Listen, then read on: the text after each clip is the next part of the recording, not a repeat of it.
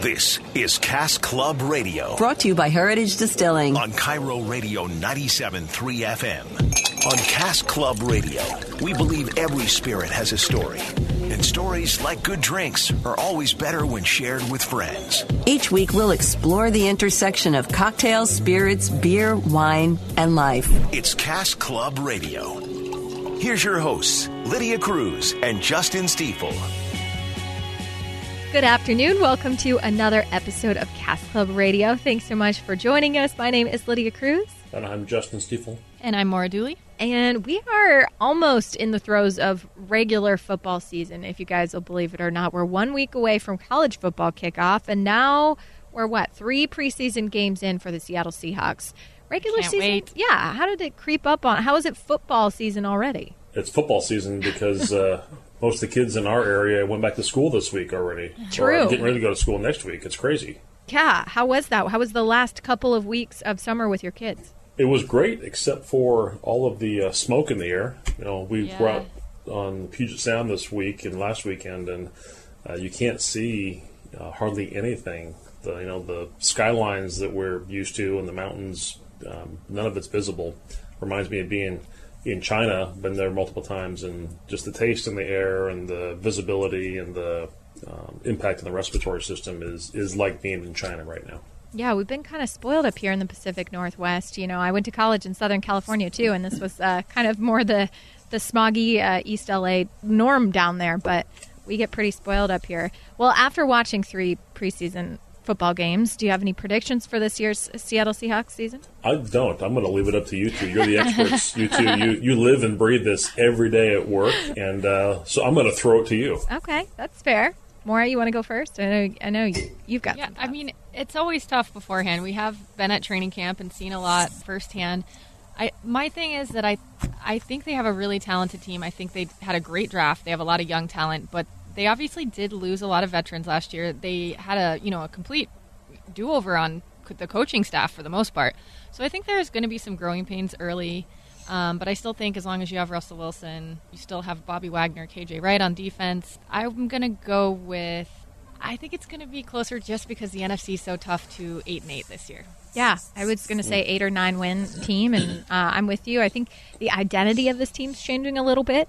I think for the first time, the offense might be the story more than the defense. Yeah. With just the way that Russell Wilson, he looks phenomenal, and it's hard to say he looks better than he ever has before because it starts to sound like a cliche, but he really does. And I think with the offensive line, they fixed some of their problems. With the running game, they fixed some of their problems that they could actually score a lot of points. The downside is the defense. There's a lot of holes after a lot of those veteran players left, and a lot of youth that'll have to step up in that place. So there might be some growing pains, as you said, but it will be fun to watch at least. Well, I do have one observation. Oh, yeah.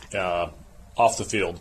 That is, I've been down in the stadium district multiple times in the last several weeks, including this week recently, for baseball and some soccer games, the Sounders, and concerts. And, they've got all the photos of the top stars of the Seahawks plastered, huge poster size, on CenturyLink Field Event Center. But what image is missing? Earl is not on the building. Yeah. Right? Yeah, that's a big one. Very silent the last couple of weeks, and that is a telling statement that his photo is not put up, or it was taken down. Not up there, yeah. In the meantime, from sports to the spirits and wine and beer industry, what's going on in the headlines this week? Well, for those of you that are interested in whiskey, specifically Scotch whiskey, and the very limited runs, our friends over in the UK at the Macallan Whiskey Distillery released a new line called Genesis, and they advertised one day they only had 360 bottles of this very limited run in one of their new distilleries that they had spent 140 million pounds building. And it caused chaos in the streets, literally. More than 300 cars showed up. The police from the small town of Moray had to close the highway. People were in line overnight for hours, and while a few of them got their hands on some bottles, the rest that walked away empty-handed the next day described it as absolute chaos. They were not happy that they didn't get bottles after waiting in line, and they described the overall lack of organizational effort by the distillery and seemingly the chaos as being very disappointing. Pretty crazy. It's like their very own Black Friday kind of chaos. But would you ever wait in line that long for any type of beer, wine, or spirit? No. It just soundedly no. I can't think of any now. I don't think I'd wait in line for much anything. Yeah. There's plenty of other stuff to do. Very true. Next up, following an interesting trend that we're seeing across the board in alcohol, in Korea, many-sized beers are all the rage. And South Korea specifically, the trend is being driven by female beer drinkers and also people who are having more solitary drinking occasions, maybe where they're celebrating a little bit or by themselves around dinner or a meal. The biggest brewery is releasing a small format beer. It's called Oriental Brewery in South Korea's district. It is the largest domestic brewery, and it is releasing a 250 milliliter can instead of the usual 500 milliliter format. Now, 250 mils for us in the States here is about 8.5 ounces. Ooh. So think about a can of Coke or a typical can of Budweiser, but 2/3 of that size. Is that sort of a trend that you see happen a lot, Justin? Well, it's being driven by two things in consumer packaged goods, food consumables. On the one hand, you're seeing the huge companies are putting things into ever increasingly smaller packages. You're seeing it with breakfast cereal and ketchup and mustard and potato chips. You know, what used to have maybe 24-ounce bags of potato chips now all of a sudden went down to 20, then 18, then 16, and the prices remain somewhat the same. You're seeing the same thing in the bottled soda area. Here it's being driven not by packaging reduction costs or attempting to pass on higher value to the consumer with less product for the same dollar amount. It's really being driven in the alcohol range by people wanting smaller servings and less alcohol. Our final story for this week, Justin, this headline seems pretty obvious to all of us here. We've talked about it in the past. Mixing energy drinks with alcohol increases risky behavior.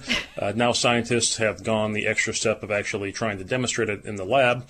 We talk about energy drinks like Red Bull and mix it with vodka. The taurine in there, in the Red Bull, has an effect on the body. Researchers at the University of Portsmouth and Federal University in Santa Maria took 192 zebrafish and they separated them in different small shoals. They gave them either water or taurine or alcohol in the water, or they mixed, for one set of the fish, taurine and alcohol together, let them sit for an hour, and then watch their behaviors change. And they found that the fish that had mixed taurine and alcohol spent more time in predator zones and exhibited risky behavior. Mm-mm. And they used these fish in particular because of similarities in how they process alcohol relative to humans. So interesting that they're bringing actual scientific study to this as opposed to just speculating on it. And it's something we've talked about in the past. Mixing some of these high taurine energy drinks with alcohol is not good for your body, but it also does appear to increase risky behavior. Something that you should have been able to figure out without getting all these poor zebrafish drunk. Pickled zebrafish. Oh.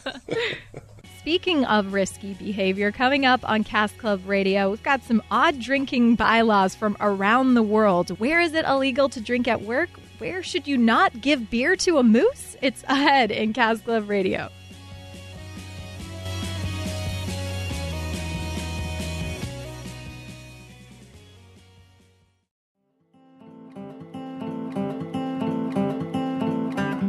Welcome back to Cask Club Radio. Thanks so much for joining us here on this fine Saturday. In the past, we've talked about maybe some weird laws involving drinking, especially in the U.S., but things get weirder, not only here, but abroad, as you explore some of the odd drinking bylaws from around the world. Justin, you guys were able to find some of these weird laws that are still on the books in certain places. Yeah, there's lots of stuff on the books that has not been cleaned up. The first one deals both in the U.S. and the U.K., a similar approach to dealing with animals while under the influence. In 1872, in the U.K., they passed something called the Licensing Act, and it requires every person who is drunk while in charge of a highway or other public place of any carriage or horse or cattle or steam engine, or who is drunk while in possession of loaded firearms, is liable for a penalty not exceeding 40 shillings and can be put in prison for a month. Wow. Now, that basically means don't go herding livestock after having too many pints. Here in the U.S., we found where in Colorado it is still illegal to drink while on horseback. So now, Maura, you spent time in Colorado. Did you partake in this activity? Getting drunk and horseback riding? No. That seems Okay. just as dangerous as operating a car. Like, animals are sensitive and can get spooked by things, and you definitely want to have your wits about you when you're on a horse, so that makes sense to me. I spent Totally, absolutely. several summers at horse camp, and they're some of the most empathetic, emotional creatures that exist. They can sense a lot, so I would think that they could tell if their rider is. If you're hammered, they may try to get you off them. Exactly. I don't want to deal with this person. Well, I wonder, as always, and you'll see some of these, what was the final straw that broke the camel's back, no pun intended, where they had to pass a local law, in this case in Colorado. Yeah. What happened where they said, okay, we got to put a stop to this? Was it back during cowboy days? Was it fairly recently? I'm fascinated to know. That's a very good point, Justin. As we go through all of these, keep in mind that usually at some point somebody had to break a rule or do something ridiculous in order for this to get put in place. Well, that's a good segue to this next one. It is illegal in Alaska to give booze to any passing moose. Have you seen the size of some of them? Like, Oh, they're huge. who in their Yeah, right mind 2,000 would even pounds. approach one to try to give it booze? I don't know. Yeah. Well, for a time being, Alaska, like a lot of the states in the West, had opted out of 21 being the drinking age. Now, it is still the official drinking age if you want to go buy alcohol at a store or bar or a restaurant. But in Alaska, someone who's under 21 can drink alcohol in a restaurant that does not have a license to serve alcohol, as long as the drink in question is served to them by a parent, guardian, or spouse.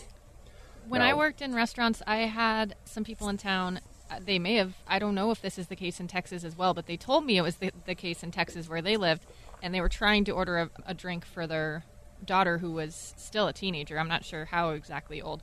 And I told them that they couldn't, and they're like, well, it's legal in Texas if your guardian or parent orders it. And I'm like, yeah, but you're in Colorado, so you have to abide by our rules. State laws. That's right. That's right. Also, we found where in Ohio it is illegal to give alcohol to fish. Now, if you go back to the earlier study we were talking about with taurine and the zebrafish, if that study was being done in Ohio, that would have been illegal. Yeah. And again, I want to know who was feeding alcohol to fish. I'm Besides the guessing researchers. maybe some inebriated person that maybe alcohol was involved in the gesture. Probably somebody either fishing or somebody in a fraternity house that had a fish tank and thought it'd be funny. Yeah. Yeah. This next one, I think many of us have actually experienced this if we've been to Utah, but they have something called the Zion curtain. It's a piece of frosted glass, and it's used to hide the place where bartenders prepare drinks from the rest of the general populace in a restaurant or bar. And since 2009, any new bar or restaurant was exempt from having to install the Zion curtain partition, but it still is in effect around much of the state of Utah. There's a certain element of trust, too, that goes into that, because that's part of, the beauty of being able to watch your cocktails be made as an art form, but also just a trust element of exactly what ingredients are going in your drink. Yes. Well, in France, it used to be the case where no employer could refuse to serve wine, beer, cider, or mead to their employees in a workplace lunchroom. Spirits were banned, and drivers and medical staff and machine operators were prohibited from imbibing, but otherwise, you couldn't refuse to serve those alcoholic items to employees in the work lunchroom. That's not the same as saying an employee could come and bring their own wine and have it. This was, you couldn't refuse service. Now, that seems odd. And then later it became the legal right during lunchtime for the Department of Labor to decide which, for the bosses at companies to decide under what circumstances they would allow or prohibit alcohol. And that's only been in effect since 2014. That's not that long ago. That's pretty crazy. Yeah. It was. I mean, I know they're definitely more liberal with being able to have a glass of wine with a meal when you're, a teenager out there. I didn't know about the lunchtime rule. That's funny. Yeah. And two more here. One of them, in the country of Bolivia, it is still illegal for a married woman to have more than one glass of wine in a restaurant or bar. Wow. And they said at the time of passing a law that it was to reduce the risk of the woman becoming morally or sexually lax, their words, and that it created sufficient enough grounds for divorce in Bolivia. My goodness. Now, it's okay for a single woman to have more than one glass of wine, but not a married woman. That doesn't make a lot of sense to me. And apparently it's okay for the married man to have as much as he would like. Yeah. But not in That's right. not in Pennsylvania, though. What about this law in Pennsylvania? In Pennsylvania, technically, a man must have written permission from his wife in order for him to buy booze. So it goes the other way in Pennsylvania. Yeah. It's not like a doctor's note. It's a wife's note, a spouse's note. That's right.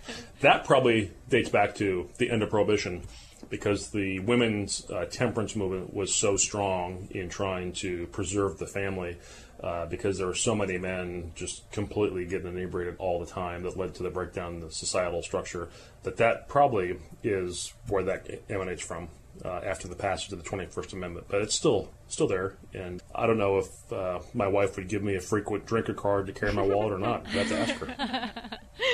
And lastly, in Italy, it is still illegal to eat or drink anything while on the steps of or standing next to a church.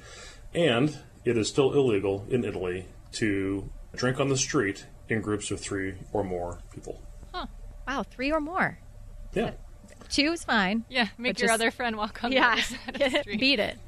2 is a couple, 3 is a crowd. And this may go back to the days of Mussolini and coming out of World War II, where they didn't want crowds on the streets, and anybody in groups of 3 or more was considered a gang, and hard to control the populace when you have gangs running around. Yeah, I mean, it did surprise me a little bit coming from a country that does value drinking and does value social aspects so much, does value family, and drinking in groups would be a part of that. But I can understand there when you mention the historical context. Yeah, and the church, there's so many beautiful churches everywhere you go out there. I could definitely see the not allowing drinking or eating anywhere near the church. Yeah. Just inside. Just during communion. Coming up next on Cask Club Radio, we're going to talk to Danielle Kartes, creative director of the website Rustic Joyful Food. She's authored multiple cookbooks. Danielle always knew that she has a passion for food, but she also shares her story of perseverance when her first foray into the food world didn't go as planned, but she turned it into something amazing. That's next on Cask Club Radio.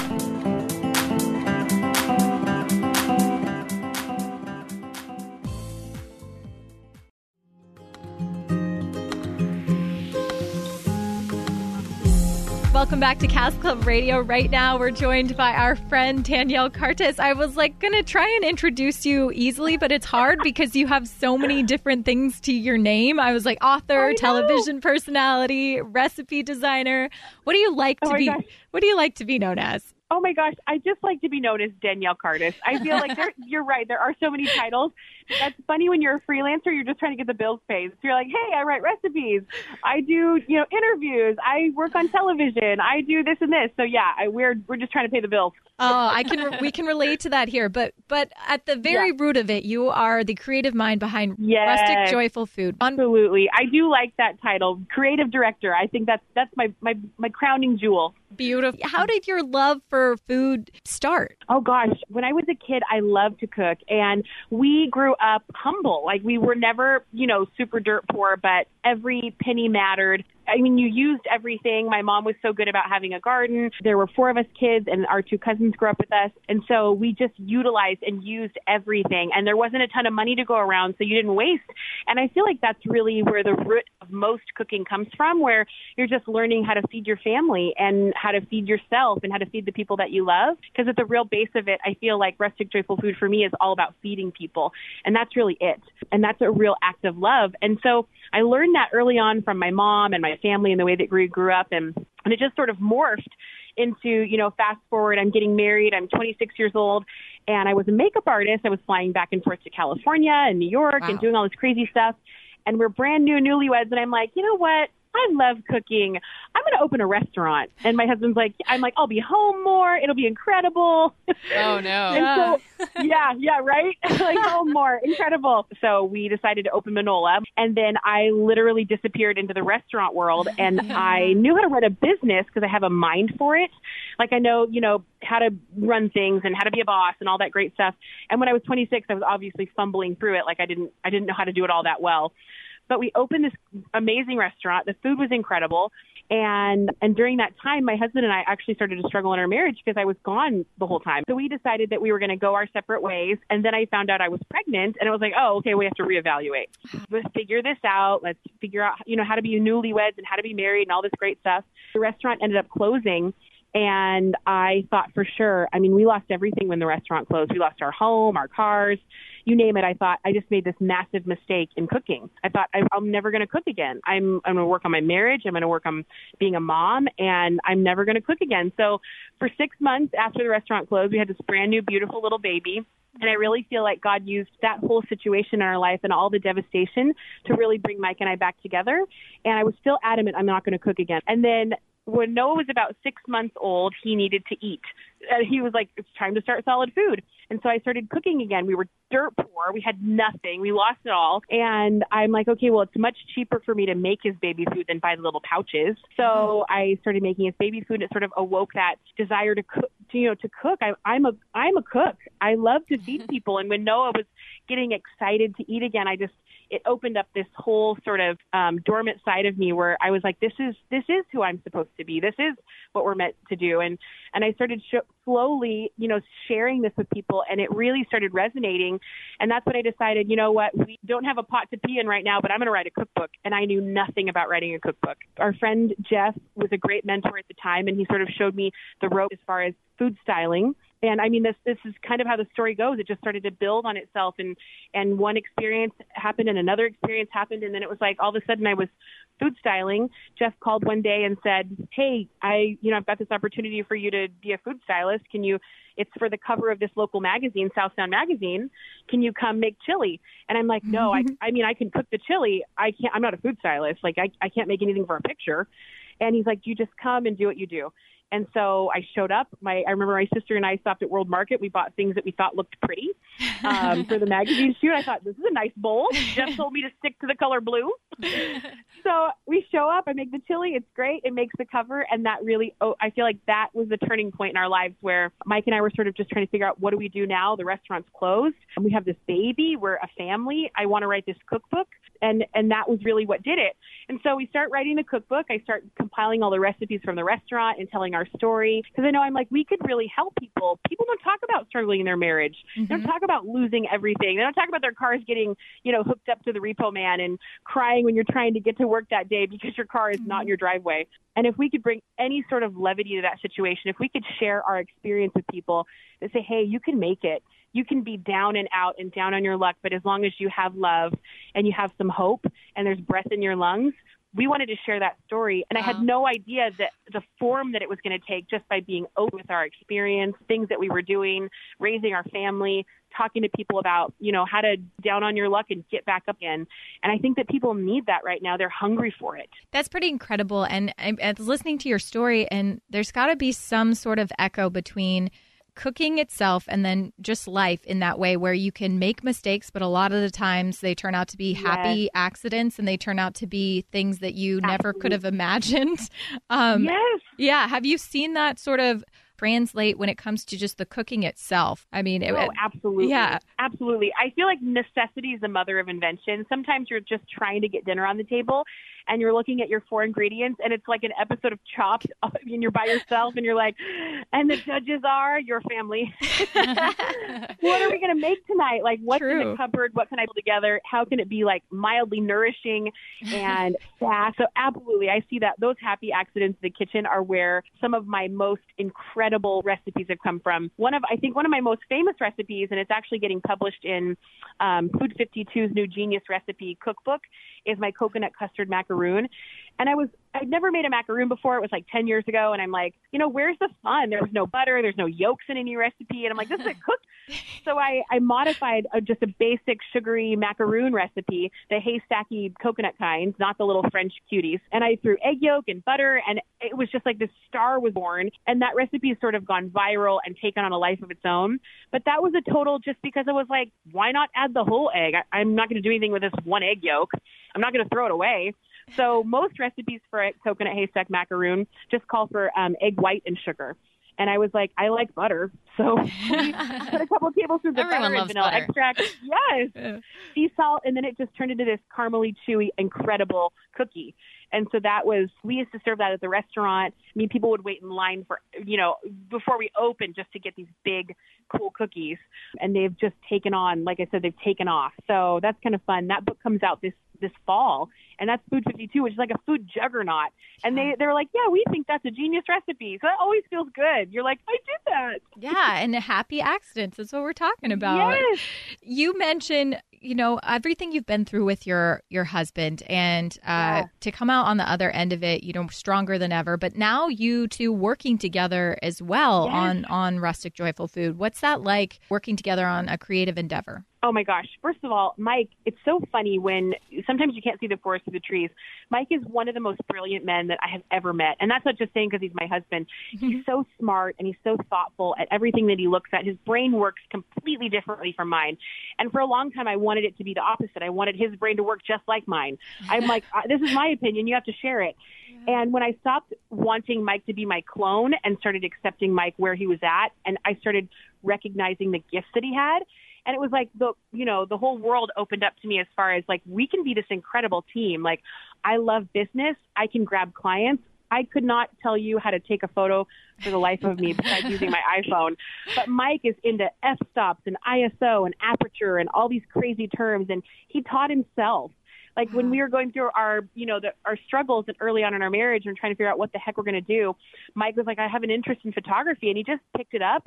And I mean, I'm biased because I live with the man, but I think he's a brilliant photographer. I look at how he makes a pork roast look sexy, and I'm like, that is really incredible. Because, I mean, it's a real talent, and just that he is such a Renaissance man. So I'm always appreciative of the person that he is, and because he's so different from me, I still to this day, 11 years after we've been married, find that so attractive. I think at the core of it, we're good friends, and we're always working on our friendship first.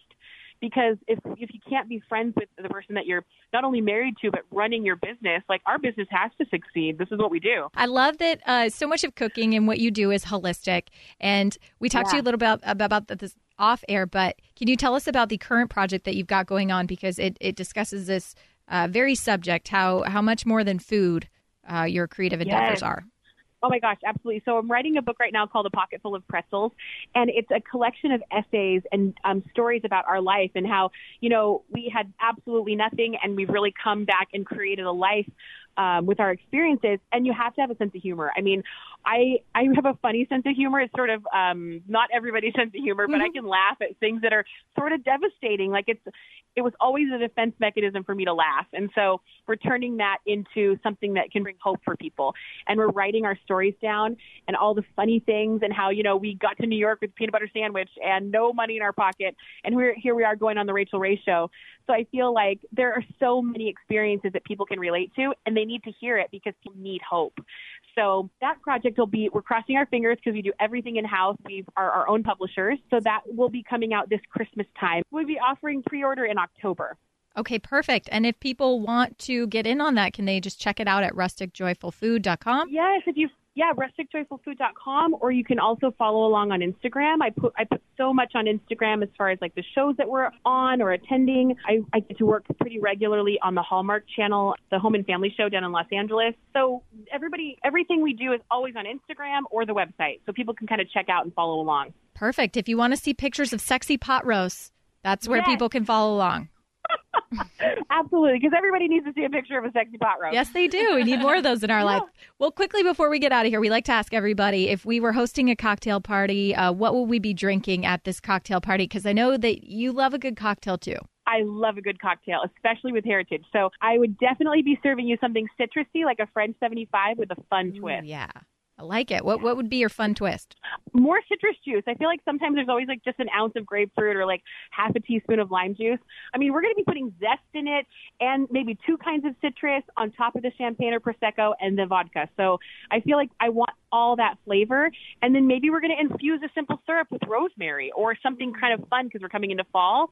So one of those woodsy kind of fun herbs, we might be making like a lemon thyme simple syrup. I love it. Danielle, thank you so much for taking the time out of the busy schedule to chat with us. Thank you for having me. This was great. We love it. We'll make sure everybody checks out rusticjoyfulfood.com. Yes. And you can get our books on Amazon. So both of our books are offered on Amazon, too, as well. That's kind of fun. Perfect. Thank you so much. Yeah.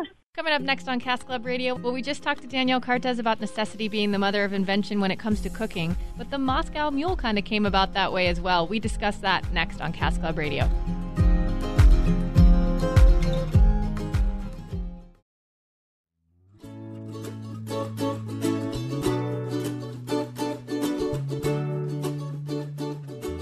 Welcome back to Cask Club Radio. Just a few minutes, we'll have a new cocktail recipe for you, one that you can make in a big group setting if you're hosting a party, sort of wrapping up your summer, hosting a party or get-together with your family or friends.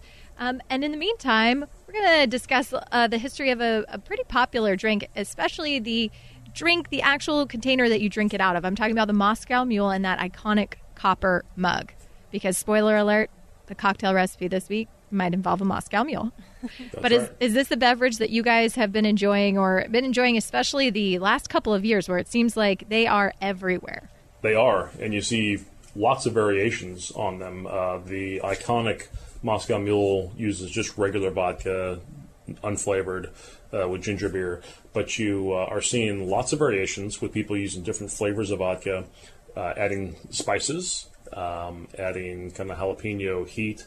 You also see we have several recipes at Heritage Distilling where we're using other spirits besides vodka, like gin and whiskeys and bourbon, to make riffs on the traditional Moscow Mule.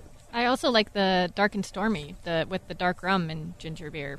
Yes. Pretty good too. Yeah, and I like how a lot of them, at least when I've gone other places, seem to be, they take like a little regional riff on it. Sort of they're making it, whether it's with local ingredients or something they're famous for. So that's been fun to see. But, Maura, you found this article from VinePair, which details a little bit of the history of the Moscow Mule being made in that iconic copper mug. It's a pretty crazy story. Yeah, it seems like like many things, that it was kind of born out of an accident. So John G. Martin and his brother, who made up Hublin and Brothers at the time, had recently purchased Smirnoff Distillery. They found themselves with a surplus of vodka and a surplus of ginger beer. And then at the time, there was an immigrant named Sophie Berezinski from Russia who came over with 2,000 copper mugs that her father had sent her over with. Her husband threatened to get rid of them if she didn't make a quick sell because he was sick of them. And she came into the Hublin and Brothers bar, and they decided to get rid of their surplus together. It just worked out perfectly, like necessity being the mother of all invention. Now, this happened in the 1940s, right? Like she came over from Russia in 1941. With all of these copper mugs, that would seem like it would take up a little bit of storage on her way over. But this chance meeting between these two parties is really what led to it. Yeah. So there is a little bit of a controversy. There is someone that says that the drink was actually born on the East Coast. And this version claims that the third person involved in the drink's birth was Rudolf Knet, who was the president of the Pierre Smirnoff's Hublin's vodka division. According to the third version, the three were sipping, snacking, and working toward a brilliant business decision that would benefit the entire trio when the bartender poured them a mingling of vodka and ginger beer with a touch of lemon juice, and a few days later, the Moscow Mule was named. Well, it wouldn't be sort of an actual story without there being sort of a little urban myth element to it, a little controversy over how it was created. Either way, apparently, Smirnoff had ties to the original. Had a big role in it. Absolutely. Justin, maybe you can speak to this in the past, but has there ever been sort of a happy accident that has happened at Heritage Distilling, or something where you've come up with a drink that maybe you never intended to exist? Well, yeah. For us, it is our BSB 103, the 103 proof version. I think we've talked about this in the past, where we had customers who are members of the Cask Club and they like BSB, and they wanted us to put the brown sugar bourbon in their private cask to age. So it aged for extra time, and when it came out, it was 103 proof, as opposed to 60 proof, the regular proof of BSB. And the flavor was phenomenal, and they said, we want to bottle it, and it just happened to be at 103 proof, and it rhymes, so we called it BSB 103, and it's doing very well in the market. Yeah, I mean, that is one of the cool things about the Cask Club, is that you must get a little bit of inspiration everywhere. It must be kind of a community effort. It is. There's a lot of interaction that goes on between the members, the Cask Club members. Sometimes we have friends and families getting multiple casks to share and compete against each other. But there's a lot of regular interaction with our staff, and in the distilleries, working with them to achieve the flavor profile they want. And we're going to be releasing at Total Wine & More in just a few weeks a Cask Club labeled whiskey inspired by one of the recipes we found. And for the first time, it's going to be available at retail in the state of Washington. Wow. Nice. See, from Cask Club to available at pretty much everywhere. Yeah. And if people do still want to get in on the Cask Club, since you've opened up some new locations here in Seattle, they can still do that, right? They can. The new Capitol Hill location has it's our biggest Cask Club we've built to date in terms of the number of casks. And Ballard also has a very active Cask Club, and we have people signing up every day, sometimes multiple people signing up on the weekends. And we're just excited because people feel as though they have a vested interest in what they are making for themselves. It's pretty darn cool. In the meantime, Justin, you've got an epic cocktail recipe for our listeners, and it involves the Moscow Mule. Yeah, well, football season is upon us, and coming up is the last preseason game. And the first 2 regular season games for the Seahawks are road games. They're playing at Denver and then at Chicago in the regular season. And so we thought, since they're out of town, maybe people are hosting Seahawks viewing parties, and they should make large batches of Moscow Mule. It's great if you get one of those beautiful glass drink dispensers. Make a great presentation for your party. Starts off with a few very easy ingredients. Get a 52-ounce container of Simply Limeade at the grocery store or Costco. 16 to 17 ounces of ginger beer. Oftentimes you're going to find it in a 16 or 17-ounce bottle. You can get a big, high-quality ginger beer or multiple small glass bottles of your favorite ginger beer. 3 cups of batch number 12 vodka to celebrate football season. And 2 limes sliced in the wheels. Put it all together. Ideally, if you're going to have ice in there to keep it chilled, put the ice in a container that floats so it doesn't water down the drink. And make sure you've got plenty of copper mugs to serve the Moscow Mule in. That copper, because it's such a great conductor of heat, will help keep the drink nice and icy cold. Beautiful. Yes. It probably is a nice visual, too, to have at your party. Especially with the limes floating in there, cut into thin wheels. It's the color of the limeade and the limes in a tall glass container dispenser is just beautiful. Definitely in the football spirit. I love it. As always, you can check out this recipe online at heritagedistilling.com, where you can also download episodes of the Cask Club Radio podcast. If you've missed a few episodes, don't worry. You can catch up there or at ChiroRadio.com. Just click on the podcast tab and click on Cask Club Radio. As always, you can also find us at Facebook on Cask Club Radio. You can also find us at Heritage Distilling at Facebook, Pinterest, Instagram, and so on. And don't forget to rate us on iTunes.